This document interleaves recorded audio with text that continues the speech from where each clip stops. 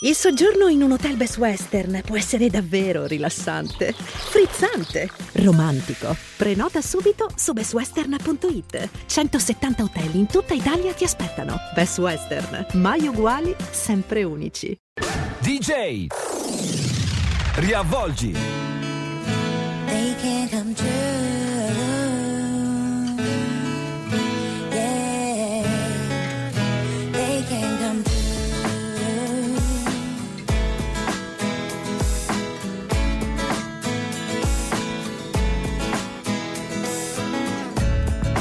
Move a step closer. You know that I want you. I can tell by your eyes that you want me to. Just a question of time. I knew we'd be together and that you'd be mine. I want you here forever. Do you hear what I'm saying? Gotta say how I feel. I can't believe it, but I know that you're real. I know what I want, and baby, it's you. Can't deny my feelings because they are true, yeah. Dreams can come true. Look at me, babe, I'm with you. You know you got to have hope. You know you got to be strong. Dreams can come true. Look at me, babe, I'm with you. You know you got to have hope. You know you got to be strong. I've seen you sometimes on your own ending cries. I knew I had to have you. My horse and let me die. Now you're by my side, and I feel so good. I'm nothing to hide, don't feel that I ever could. Do you hear what I'm saying? Gotta say how I feel. I can't believe you're here, but I know that you're real. I know what I want, and baby, it's you. Can't deny my feelings because they are true, yeah. Dreams can come true. Look at me, babe, I'm with you. You know you got to have hope. You know you got to be strong. Dreams can come true. Look at me, babe, I'm with you. You know you got to have hope. You know you got to be strong.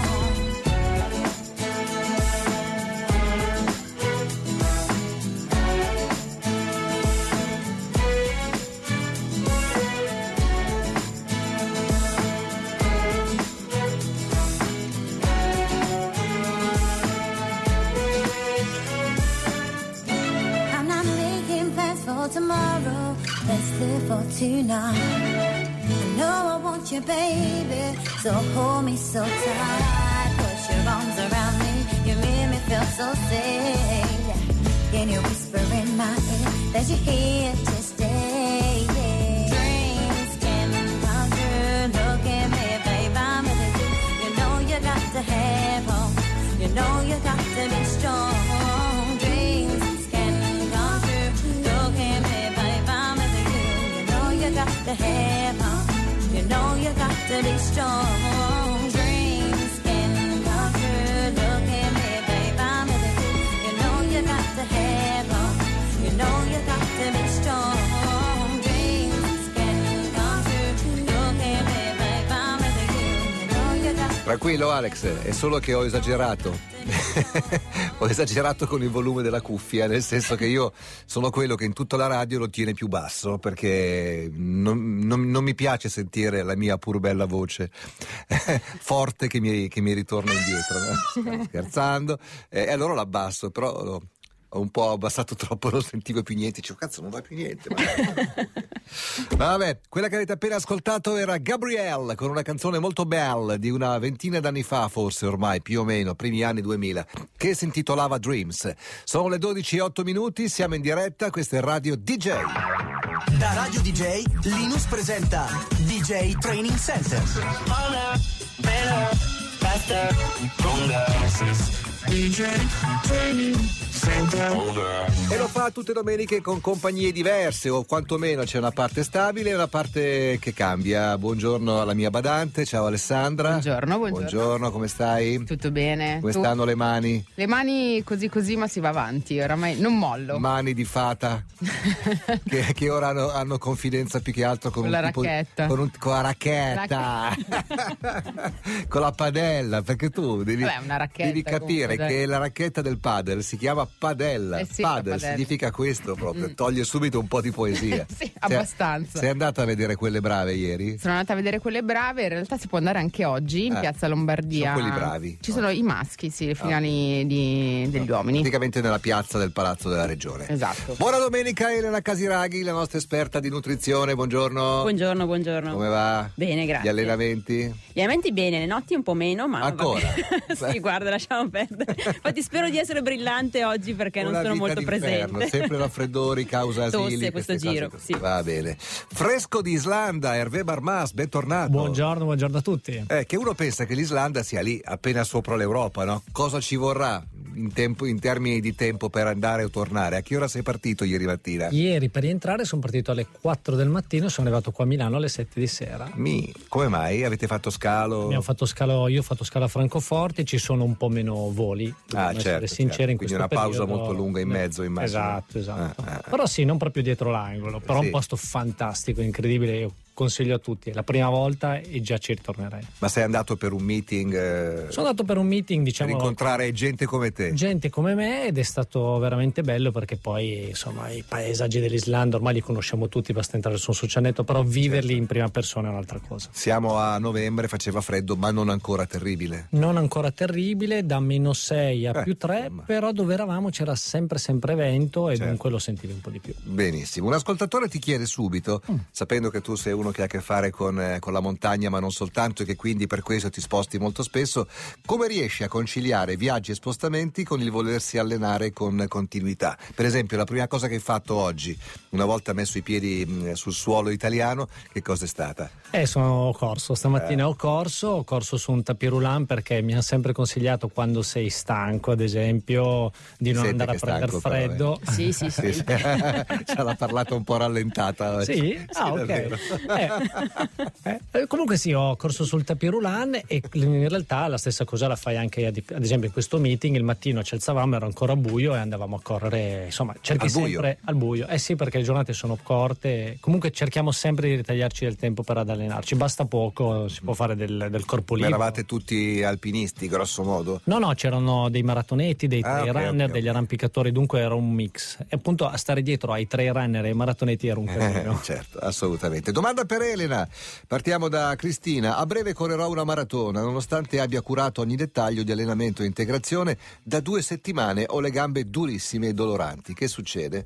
Non lo sappiamo cosa sia successo, ma è sicuramente il caso di riposare a questo punto. Magari ci date un po' troppo dentro con gli allenamenti in vista appunto della grande data, ma adesso è il momento appunto di riposare, quindi almeno una settimana prima, 10 giorni prima inizia a ridurre il carico di allenamento. Certo. E riposati. A breve vuol dire probabilmente Reggio Emilia o Firenze, che sono le 2 grandi maratone italiane di fine stagione. A proposito di maratone, oggi c'è la maratona di New York, viene trasmessa anche da Eurosport 2 se non sbaglio, alle 14.40 partono i primi concorrenti. Di solito, per quello che mi ricordo, partivano prima i portatori di handicap, poi le donne e poi i maschi. Penso che sia la stessa trafila. Sono 33.000 i partecipanti, mancano praticamente tutti gli europei che non hanno voluto per questioni, diciamo così, di sicurezza. Rimane comunque una maratona molto, molto aspirazionale. Volevo chiedervi, avete mai pensato di correrla?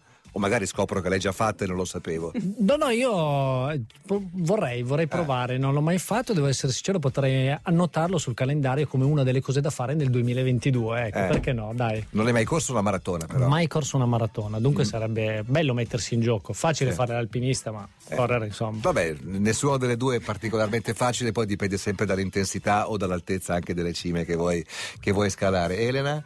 Guarda, io mi domando se ho delle spie in casa o tu mi hai letto nel pensiero. dentro, perché un po' il desiderio adesso c'è. Ti conosco, ma è più... mascherina. No, un desiderio anche di trovare il tempo per me, quindi mettere dei paletti in casa, preparare una maratona, e sì, l'ambizione di correre la distanza di 42 km e 195 metri, ma anche dire ok, adesso mi alleno io, però ci sono anche esatto, brava. Quindi... una domanda che serve magari anche per quelli che stanno ascoltando e che possono avere lo stesso pensiero. Tu fino adesso mediamente fino a quanti chilometri sei arrivata? Una decina? In allenamento Sì. parli dopo le gravidanze? Sì. Sì, 10-12, 10-12. Quindi da adesso a New York, quando dovresti cominciare a prepararti per... A New York il prossimo anno? Sì. Se fosse il prossimo anno dovresti Dipende da dove cominciare a arrivi, lavorare. quindi che precedenza sportiva hai avuto. Io nel mio caso inizierei 3 mesi prima. Fa la figa, vedi? 3 mesi sembra. Grazie. Io pensavo che rispondesse no, ci vuole almeno un anno di preparazione. 3 mesi prima, capito? Comincia ad agosto. Ma per una volta questa. che sono buona. Guido piano, tanto non voglio arrivare. E se si stanca pure il freno, capirai. Sotto il cielo di settembre, quello che ti piace a te, per andare via di corsa nel weekend. Le foglie, la strada, 2 moto che mi fanno fare una casina sul fiume, con gli amici in barca sulle bici. Ti sei presa le stelle, le notti che giro e non dormo, i sogni che faccio di giorno, le parole che ti ho scritto. E già che ci sei, allora prenditi pure sta canzone, mentre bevo una coca all'autogrill, col volume a cannone per restare sveglio, e un po' di hangover per sentirmi meglio. E non dirmi davvero che ti risveglierei lunedì, senza un casino nel petto, un casino nel letto, l'ultimo pacchetto e poi magari smetto, magari no. Vorrei solo distrarmi un po', perdermi in un disco pop, sì, perdermi senza senso, in un ballo che si muove lento. Le foglie, la strada, tua madre che si è fatta male, ti sei presa le stelle, le notti allora tanto vale. Allora prenditi pure sta canzone, mentre bevo una coca all'autogrill, col volume a cannone per restare sveglio, e un po' di hangover per sentirmi meglio. E non dimmi davvero che ti risveglierei lunedì, senza un casino nel petto, un casino nel letto, l'ultimo pacchetto e poi magari smetto, magari no. Magari è solo brutto tempo, o magari no. Magari è solo brutto tempo. Allora prenditi pure sta canzone, mentre bevo una coca all'autogrill, col volume a cannone per restare sveglio, e un po' di hangover per sentirmi meglio. E non dirmi davvero che ti risveglierei lunedì, senza un casino nel petto, un casino nel letto, l'ultimo pacchetto e poi magari smetto, magari no. Magari è solo brutto tempo, o magari no. Magari è solo brutto tempo, tanto domani il sole arriverà, tanto domani il sole arriverà. State ascoltando Radio DJ, questo era Tommaso Paradiso, magari no, o forse sì. 12:18 in questo istante e siamo pronti per rispondere anche alle domande che arrivano in tempo reale. Inviatele al 347 342 5220, che sono domande un po' più corpose, noi poi le asciughiamo, ma magari mandatecele via mail a trainingcenter@dj.it. Alessio, quanta glutammina va assunta nei periodi di stress fisico ed è meglio prenderla prima di coricarsi? Facciamo un passo indietro, che cos'è la glutamina? glutammina? La glutammina è un aminoacido che da piccolini è essenziale, vuol dire che il nostro corpo non è in grado di farlo. In età adulta non è più essenziale, non vuol dire che non sia importante. Ma da piccoli non siamo in grado di produrlo e da grandi sì. E da grandi Okay. sì, invece. E bisogna prenderlo dagli integratori o comunque anche dagli alimenti, ad esempio la carne rossa ne contiene in abbondanza, e serve soprattutto per ridurre il rischio di infezioni alle alte vie aeree. Quindi cosa succede? Quando noi corriamo, alla fine abbiamo una caduta dell'efficienza del nostro sistema immunitario. Infatti non è un caso che ci ammaliamo dopo le campestri, dopo le gare, comunque dove abbiamo corso all'aperto in maniera intensa. E assumere glutammina nella prima mezz'ora o comunque nell'ora che segue l'esercizio fisico molto intenso aiuta a ridurre questo rischio. In realtà poi ha tantissimi altri benefici, perché favorisce a livello intestinale anche la reidratazione, aiuta anche negli atleti o comunque nelle persone che hanno dei disturbi a livelli intestinali anche a riequilibrare comunque il benessere intestinale, quindi ha davvero tanti benefici. Dobbiamo dirlo a Nicola. Già stavo pensando che se serve quando fa freddo, Hervé avrà uno zaino pieno di glutammina, credo. Beh sì, la uso, in realtà me l'ha proprio consigliata Elena e devo essere sincero, funziona. Se segui i suoi consigli, bene o male riesci sempre a trovare la via giusta per star meglio. Sai qual è l'unico difetto della glutammina? Che si può assumere praticamente solo in polvere. Sì, come e fa integratore schifo. sì. In realtà non sa di niente. È un po' di gesso, sì. Sì, bravo, però è vero, è vero. Un po' inutile, però vabbè, insomma, c'è di peggio. Domanda per Hervé. Sì, domanda polemica. Non fare la... È polemica. No, polemica da te, anche perché la domanda è di una ragazza. Di una comunque. ragazza. Paola ti chiede se ti capita mai di avere come compagna di cordata una donna e se in quel caso si procede senza fare sconti. Senza fare sconti. Sì, perché in quanto donna, quindi... Perché Paola dà per scontato che una donna sia più debole di un uomo. Ma no, quello dipende in tutti gli dalle sport. donne e dagli uomini, fondamentalmente. Esatto, dipende. Ci sono delle atlete donne alpiniste che sono fortissime, dunque assolutamente. Ma poi l'idea di fare sconti, in realtà anche il mio compagno di cordata, che è David Goetler, non è che devo fare sconti. Se io ho bisogno, lui aiuta me, e questa secondo me è una bella regola in montagna. E se lei avesse bisogno, io posso aiutare lei, ma lei potrebbe aiutare me in caso di compagna donna. Però sì, diciamo che gli sconti ci si aiuta in montagna. Bella risposta. Piercarlo da Gussago, ciclista di mountain bike, che influenza hanno le intolleranze alimentari sulle prestazioni, specialmente in gara? Beh, guarda, per darti una risposta molto pratica, basta capire quando noi mangiamo male, anche la nostra prestazione ne risente. Quindi se abbiamo un alimento che ci può dar fastidio a lungo tempo, altera il nostro benessere di base, di conseguenza comunque anche la nostra prestazione. Bianca chiede invece cosa si mangia a 8.000 metri, che mi sembra una domanda legittima, però secondo me a 8.000 metri non si mangia, nel senso che tu a 8.000 metri ci arrivi, tocchi come quando giochi a nascondino e poi scappi via subito, insomma, grosso modo. No? Diciamo che è così, e se ti capita di dover dormire comunque in quota molto alto, dai 7,5 in su, l'ultimo campo base. L'ultimo campo, esatto, diciamo che mangi veramente poco. Cerchi di idratarti più che di mangiare, perché proprio non riesci, il tuo fisico si sta spegnendo come una candela, un lume. Per idratarsi si usa la neve anche? Si scioglie la neve. Ecco, fa un po' ridere questo principio, no? Che tu sei a 7.500 metri, qui vai per bere un bicchiere, apri il rubinetto, prendi l'acqua e bevi. In realtà lassù, per avere magari un litro d'acqua, spendi un'ora tra prendere la neve, metterla nel fornello, scioglierla, poi metti comunque un integratore e da lì in poi bevi. Però pensi a bere, mangiare poco. Se mangi sono normalmente comunque liofilizzati o barretti. Che quindi non è che ti lecchi i baffi, insomma. No, assolutamente. Mai altri pensieri. Cristian ha appena scritto 39 anni, 110 kg, alto 1,70, anzi 1,69, ma insomma è stato carino come scrivere Nicola. 1,69. Voglio perdere peso, dice Cristian, ma corse praticamente è Nicola con una quarantina di chili in più, mettiamola così. Voglio perdere peso, ma corse e bici non mi piacciono. Che attività posso fare? Insieme ovviamente a una dieta?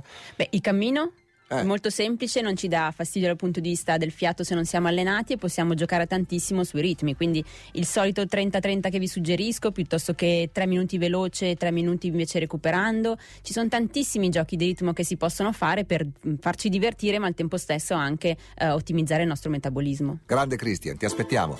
Questa è Radio DJ e questo è il nuovo di Stromae. À ceux qui n'en ont pas, à ceux qui n'en ont pas. Rosa, Rosa, quand on fout le bordel, tu nettoies. Et toi, Albert, quand on trinque, tu ramasses les verres.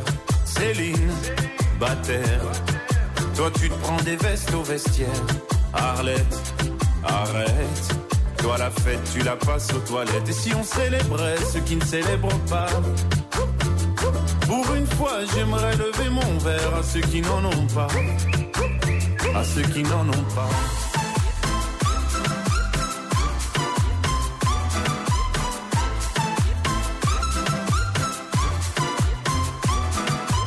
Quoi les bonnes manières?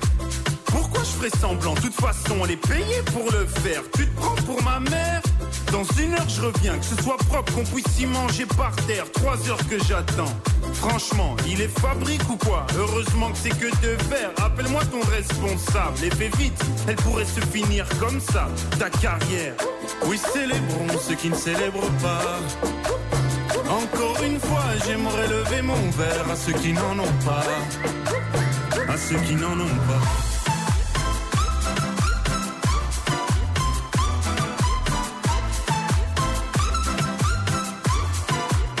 À ceux qui n'en ont pas.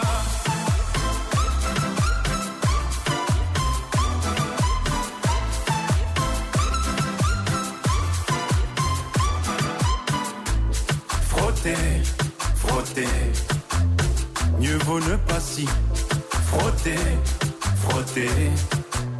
Si tu ne me connais pas, brosser, brosser, tu pourras toujours te brosser, brosser.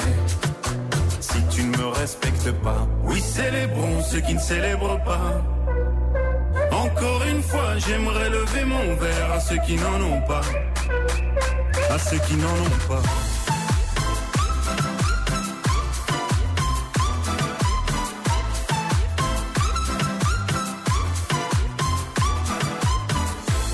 Pilote d'avion ou infirmière, chauffeur de camion, hôtesse de l'air, boulanger ou marin pêcheur, un verre aux champions des pires horaires, aux jeunes parents bercés par les pleurs, aux insomniaques de profession, et tous ceux qui souffrent de peine de cœur, qui n'ont pas le cœur aux célébrations.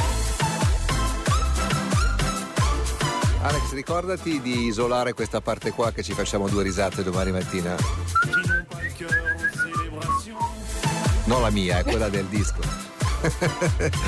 Allora, siamo in diretta su Radio DJ, le 12.26 fino alle 13 DJ Training Center. So che è una domanda ricorrente, dice Edo, ma spesso dopo un allenamento intenso mi viene un forte mal di testa. Può essere legato all'alimentazione? Può essere, ma ancora prima in realtà potrebbe essere ancora più legato all'idratazione, quindi quando noi ci alleniamo tanto facciamo fatica a ricordarci di bere, a meno che non vediamo un compagno di allenamento bere, però è fondamentale per mantenere l'idratazione. Al tempo stesso potrebbe essere anche l'alimentazione se non ti sei integrato durante, quindi la carenza di glicogeno, che è il nostro zucchero di riserva che c'è un po' nel fegato e un po' nei muscoli, quando si accende la spia della benzina, del nostro carburante, un segnale, il mal di testa. testa. È un segnale, potrebbe essere il mal di testa. Jennifer, ho letto che a lungo andare è meglio non esagerare con il glutine, come mai? È vero, il glutine è una proteina che c'è in alcuni tipi di cereali, però cosa succede? Che immaginate questa proteina come se fosse una colla e arriva nel nostro intestino. Il nostro intestino è fatto da tanti villi che dovete immaginare come mattoncini che compongono una parete. Questa colla si infila tra un mattone e l'altro, scava e arriva dall'altra parte dove c'è il flusso ematico. Il circolo sanguigno non riconosce questa sostanza e accende quella che è il nostro allarme, cioè tutto il nostro sistema immunitario, quindi ci riteniamo per un certo periodo intolleranti al glutine. E noi cosa dobbiamo fare? Ridurre il glutine sicuramente dall'alimentazione, non eccedere, e al tempo stesso comunque anche assumere acidi grassi omega 3, perché si è visto che migliorano quello che è il collante di questi mattoni che sono nell'intestino. Ok, c'è una domanda per Hervé. Sì, Piera, aspirante alpinista, ti chiede qual è il segreto per far star tutto nello zaino. Ecco, prima di risponderti volevo farti sapere che questa domanda in realtà è finta. Cioè, la domanda te la fa Alessandra, perché ogni volta che deve andare in vacanza, anche per un fine settimana, parte con delle valigie giganti. Ma non sono aspirante alpinista, l'idea è più tecnica. Gliel'hai messa giù in una maniera più elegante. Però è una bella domanda, perché in realtà a me fa sorridere, ma adesso che sono andato in Islanda avevo questa borsa enorme e dicevo sto andando solo in Islanda, perché io la stessa borsa la uso per andare in spedizione per 2 mesi e dunque anch'io sbaglio qualcosa quando devo andare a divertirmi sostanzialmente. Però nello zaino è importante far star tutto ed è importante scegliere le cose giuste. Normalmente gli zaini sono sempre troppo pesanti. Io come guida alpina, quando accompagno un cliente in montagna, la prima cosa che faccio gli svuoto lo zaino e guardo che cosa ha dentro, perché magari partono con 3 litri d'acqua, ma 3 litri d'acqua sono 3 kg e poi sono voluminosi. Partono magari addirittura con 5 panini, ma tu gli devi spiegare magari 5 panini non li mangerai mai oggi. Cioè c'è sempre bisogno di fare un controllo dello zaino, e poi magari non ci sono da dimenticare le cose essenziali. Quello che dimenticano in molti, soprattutto sulla neve, c'è da fare attenzione, sono gli occhiali da sole, o se no il berretto, il cambio di guanti, il doppio cambio di intimo. Dunque ci vanno le cose giuste nello zaino, le cose essenziali, le cose che non devono mancare, ma è una domanda corretta, ecco. Normalmente c'è sempre il superfluo. Ti chiameremo io e la moglie di Linus, credo, quest'estate per capire come fare. Mia moglie si chiama Partita Persa. Partita Persa. Sì. Non c'è verso. Torniamo tra poco. DJ Training Center. DJ Training Center. DJ Riavvolgi.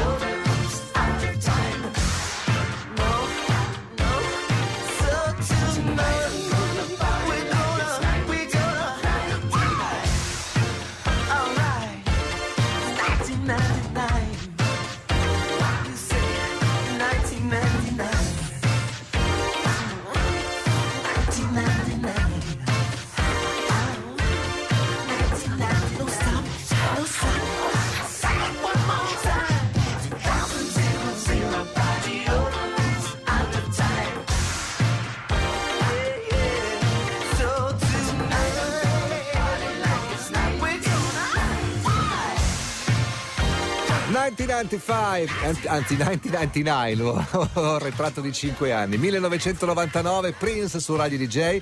Abbiamo girato la boa di metà programma fino alle 13 DJ Training Center. Tra i messaggi che arrivano, molto bello quello di Antonella di Parma, che evidentemente era già sintonizzata da prima e ha sentito il meglio della settimana a DJ Chiam Italia, che è finito con l'intervista a Benedetta Rossi, che è una cuoca, perché dire chef non rende l'idea, non è un'aria molto casalinga. Ma sì, è una cuoca. Una cuoca, ecco, non vuole essere diminutivo il termine, marchigiana, molto molto simpatica, che fa delle ricette molto vere, molto ruspanti e ha un successo pazzesco. Per darti l'idea, 4 milioni di followers su Instagram. E dice Antonella, sentire Elena Casiraghi con le sue ricette dopo quelle di Benedetta ha fatto un po' strano. Vabbè, sono due cose che possono comunque anche convivere, no? Certo. Ecco, ti faccio avere il libro delle ricette di Benedetta e poi fai il remix, come si fa per le canzoni, no? Va bene, ci provo. Remix by Elena Casiraghi.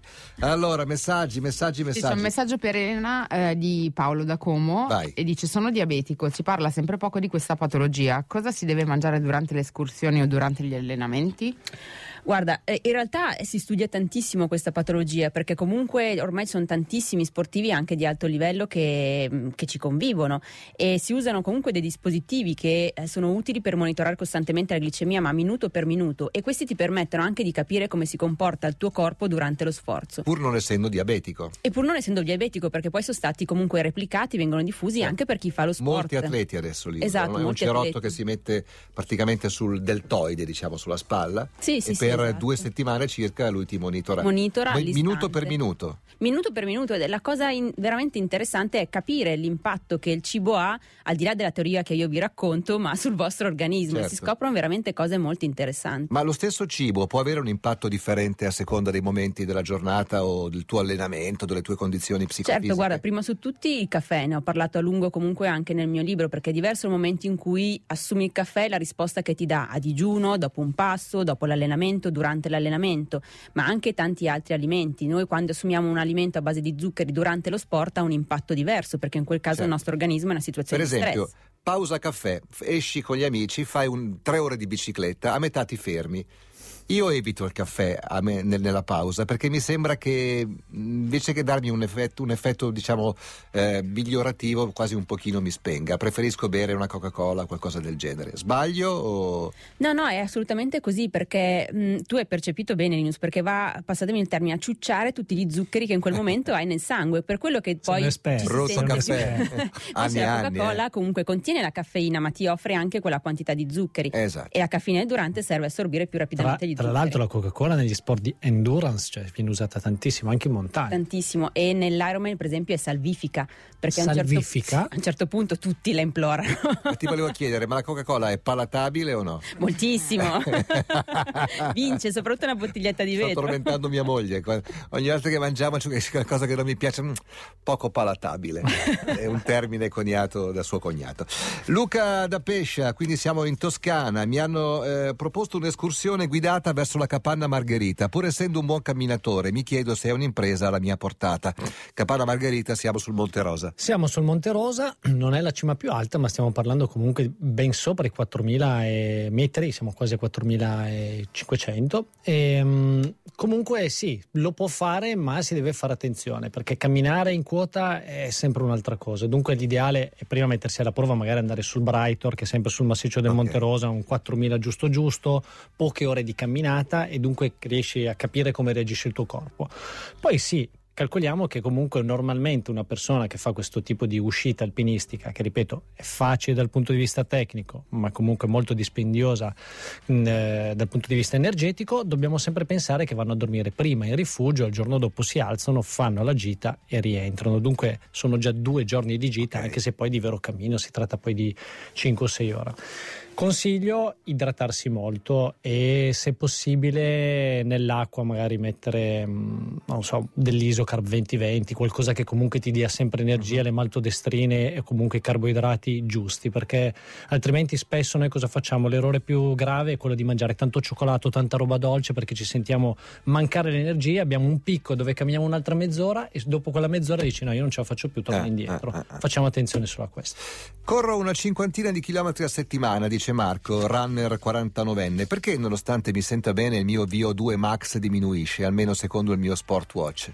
Guarda, potrebbe essere perché innanzitutto bisogna vedere se comunque il tuo Sport Watch è correttamente tarato. E una cosa che spesso succede negli sport di endurance è quella di non curarci dell'allenamento per la forza muscolare, e quando si corre tanto, si cammina tanto, si pedala tanto, il rischio è quello di perdere massa muscolare, quindi quando perdiamo massa muscolare può diminuire anche il VO2 max. Scusatemi, cos'è il VO2 max? Perché tanti di quelli che stanno ascoltando secondo me non lo sanno, compresa me, stavo guardando su Google. Allora, il VO2 è la capacità dei nostri muscoli di acchiappare ossigeno e dal circolo sanguigno e trasformarlo in energia. Il VO2 max è la massima sta cambiando capacità. i termini, sta diventando un po' slang. E il VO2 max invece è questa massima capacità da parte dei nostri muscoli. È fondamentale per tutti gli sport di potenza che durano soprattutto dai 4 ai 10 minuti, penso al canottaggio, alla canoa e in altre discipline. E comunque è molto importante, rilevante, ma non è l'unico fattore, anche in discipline più lunghe come ad esempio la maratona o l'alpinismo e in altri tipi di attività. Perfetto, mettiamo un disco e poi torniamo. Questo è Radio DJ e questo è il DJ Training Center. Negramaro, radicando il mare. Fuori la primavera, a casa pioveva l'amore, e tu che te ne stavi zitta per ore ed ore. Il tempo che passa, fermo sopra ad un balcone, ed io ci penso ancora, rido, ride il cuore. Il respiro lento di una strada a doppio senso, le cose che ho da dire non ne hanno neanche mezzo. L'aria che ora tira, porta via prima l'estate, prima di tornare al mondo, prima di tornare al mare. Ora ti canto il mare, ma che bella canzone d'amore. Senti che musica dolce, anche con il temporale. Se sopra la testa piove, continueremo a nuotare, che è il posto perfetto per fare l'amore, in cui fare l'amore. Ora ti canto il mare.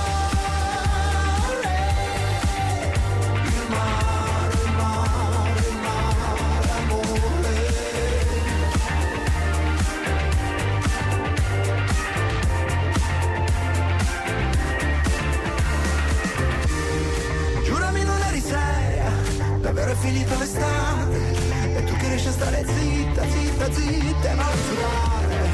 Il respiro lento che nasconde mi tormento, è ora di gridarlo al mondo, è ora di gridarlo al mare. Come d'incanto c'è il mare, tutto che esplode nel sole, fino a vederti sparire.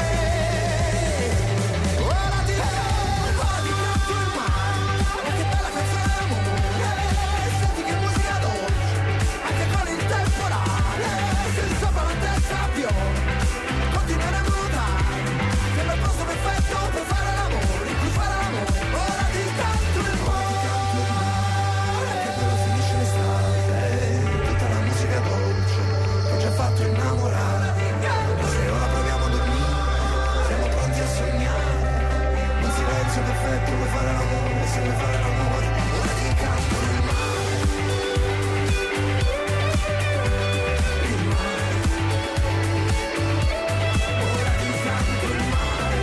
Il mare. Ora ti canto il mare. Ma che bella canzone d'amore. Senti che musica dolce. Domenica mattina, una splendida domenica almeno sul nord Italia, speriamo che lo sia anche nel resto del paese dove invece nei giorni scorsi c'era un sacco d'acqua. Jacopo, domenica scorsa avete parlato di golf, trovo che al di là di portarsi dietro 14 mazze per 5 ore, la fatica maggiore sia mantenere la concentrazione. Cosa si può mangiare quindi per restare lucido così a lungo, cara Elena? Guarda, un po' di anni fa ho avuto la fortuna con l'equipe Energy di seguire la nazionale juniores di golf, e la cosa fondamentale che abbiamo appunto allenato insieme a loro loro era quella di assumere nel durante degli snack bilanciati 40-30-30, perché ti permettono di avere comunque una stabilità glicemica, quindi energia sì, ma non quel picco per esempio di cui raccontava prima Hervé, e al tempo stesso anche assumere costantemente gli acidi grassi omega 3, perché hanno tantissimi benefici anche a livello cerebrale. Anche durante la performance? No, quello nella quotidianità. Prima, esatto. ok. E durante la performance mantenersi idratati, perché Ok. il calo dell'idratazione è il primo fattore che fa diminuire la lucidità mentale. Roberto da Modena, perché quando mi alleno di pomeriggio su un circuito che prevede corda, corsa, spinning, salti e crossfit, poi la notte dormo agitato? Sarà un po' troppo lungo il percorso, forse. Sì, è un po' troppo intenso. Comunque ci sono degli ormoni adrenergici che ci danno questa appunto adrenalina, come Scusa? si suol dire, adrenergici. È così. È così. È così. Mi hai detto che ero troppo slang prima, No, ho c'hai ritrovato il mio ragione anche equilibrio te. adesso. Però si può ridurre all'essenza e dire è un po' come quando vai a giocare a pallone con gli amici il martedì sera Esatto. e poi torni a casa e mangi la pizza e poi non dormi per tutta la notte. Esattamente, È colpa proprio della così. pizza o della partita o di tutte e due? Mi sa di tutti e due. Allora Andrea, mi piacerebbe affrontare il Monte Bianco, qui siamo sempre tra quelli che tentano le imprese. Dalla mia ho che corro 40 km alla settimana, di contro non sono mai arrivato a quella quota e non abito in montagna. Cosa ne pensi? Ma sicuramente può raggiungere l'obiettivo. Mi è capitato proprio quest'estate di portare un ragazzo che tra l'altro produce musica elettronica, che si chiama Tudor Laurini, in arte Klaus, 23 anni, e lui, il suo sogno era il Monte Bianco, e dunque abbiamo fatto proprio un percorso. Abbiamo iniziato appunto, come dicevo, con un 4000 facile, l'ho allenato, gli ho dato alcuni consigli e alla fine ce l'abbiamo fatta. Dunque è possibile. E Tudor, diciamo, non correva 40 km, è partito proprio da zero, anche un po' sovrappeso, si è messo, si è impegnato, si segue il percorso e si può raggiungere il Monte Bianco, che non è una salita tecnica ma rimane comunque una salita di una certa impegnativa, raggiungi 4800 Ma metri. per fare il Monte Bianco cosa vuol dire? Vuol dire anche arrampicarsi o è semplicemente una camminata impegnativa? No, è una camminata impegnativa in quota. Si deve imparare comunque a utilizzare i ramponi. Camminare con i ramponi non è come camminare senza. Si deve imparare a usare comunque una piccozza, perché ci sono comunque dei tratti un po' più ripidi, ma in generale si tratta proprio di camminata, però camminata veramente impegnativa. Certo, e quando siete in 2, in 3, in 4 siete comunque legati fra di voi? Sempre legati, perché la prima cosa, la ricordiamo, quando si entra in montagna su questo territorio d'avventura o comunque sui ghiacciai, per quanto piatti, ci sono i crepacci e comunque la corda è quella che la guida utilizza per dare sicurezza e per far sì che non succedano degli incidenti gravi in montagna. They don't know I do it for the culture, goddamn. They say I should watch the shit I post, oh goddamn. Say I'm turning big girls into hoes, oh goddamn. They say I get groupies at my shows, oh goddamn. All the rumors are true, yeah. What you heard, that's true, yeah. Him and you, yeah. If you believe I do that, had to cut some hoes loose, yeah. Indy ain't no loose lips. Now them hoes tryna sue me. Bitch, I don't give two shits. All the rumors are true, yeah. I've been in the bamboo, yeah. Focused on this music. My ex-man, he blew it. Last year I thought I would lose it. Reading shit on the internet. My smoothie cleanser might die. No, I ain't smashed Drake yet. Spending all your time trying to break a woman down. Real shit is going on, baby. Take a look around. If you thought that I was ratchet with my ass hanging out, just wait until the summer when they let me out the house, bitch.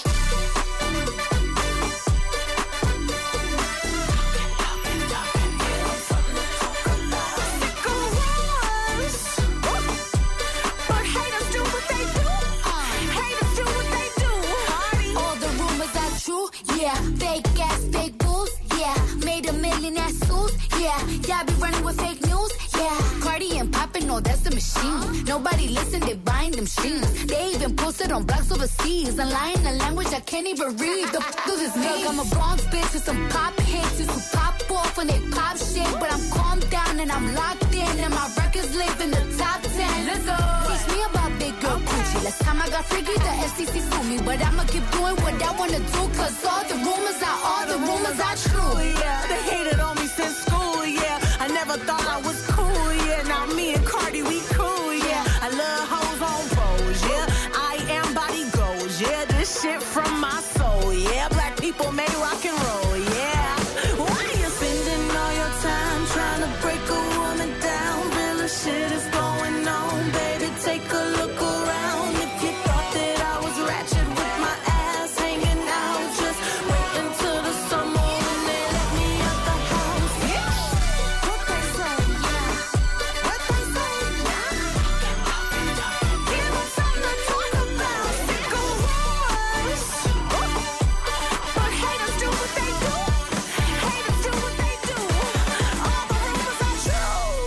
Radio DJ, le 12:53, ancora qualche minuto con il DJ Training Center e con le risposte alle vostre domande, per esempio a quella di Andrea che dice: quest'estate ho pedalato per oltre un mese e mezzo in giro per l'Europa in modalità cicloturismo.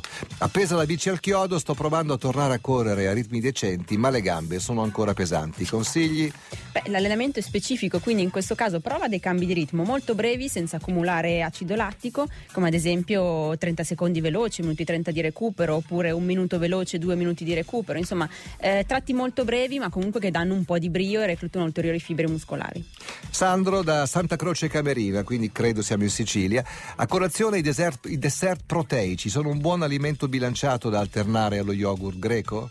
Allora, se sono proteici non sono bilanciati perché comunque c'è una maggior quota proteica. Lo potrebbero essere, ci puoi aggiungere comunque una quota di carboidrati oppure scegliere quelli già bilanciati 40-30-30. Carlo, ciclista, ho visto sul profilo di Hervé che va anche in bici. Quanto tempo dedichi all'allenamento su 2 ruote? In che periodo ci vai? D'estate, immagino? Soprattutto d'estate, d'inverno lo aggiungo allo sci alpinismo e dunque faccio dei lavori specifici sui rulli e un buon lavoro per avere forza nelle gambe.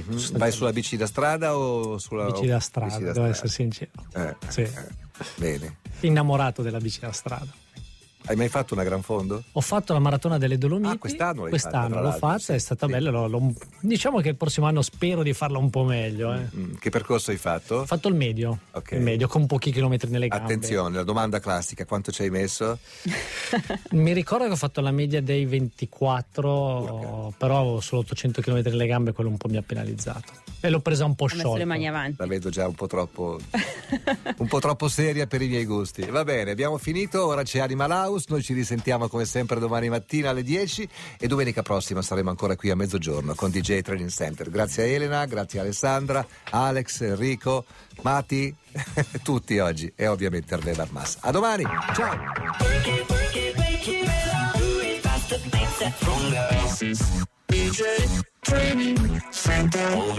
Il soggiorno in un hotel Best Western può essere davvero rilassante, frizzante, romantico. Prenota subito su bestwestern.it. 170 hotel in tutta Italia ti aspettano. Best Western, mai uguali, sempre unici.